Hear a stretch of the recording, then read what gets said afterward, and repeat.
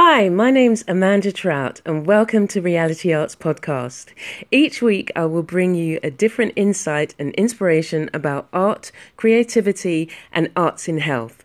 Join me as we step out of our comfort zones, unwrap those hidden gems and move forward in our creative purpose. You're listening to Reality Arts, helping you to increase your creativity and unlock your hidden talents. Hi, good morning. It's another sunny day in Barbados and I'm just getting my vitamin D. I'm not sure whether you're supposed to come out, what time you're supposed to come out, but I know that it's like the earlier part of the day before it gets too hot.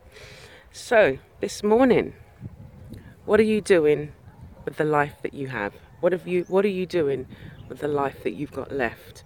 You know, sometimes we can waste lots of time by, vegging out on TV.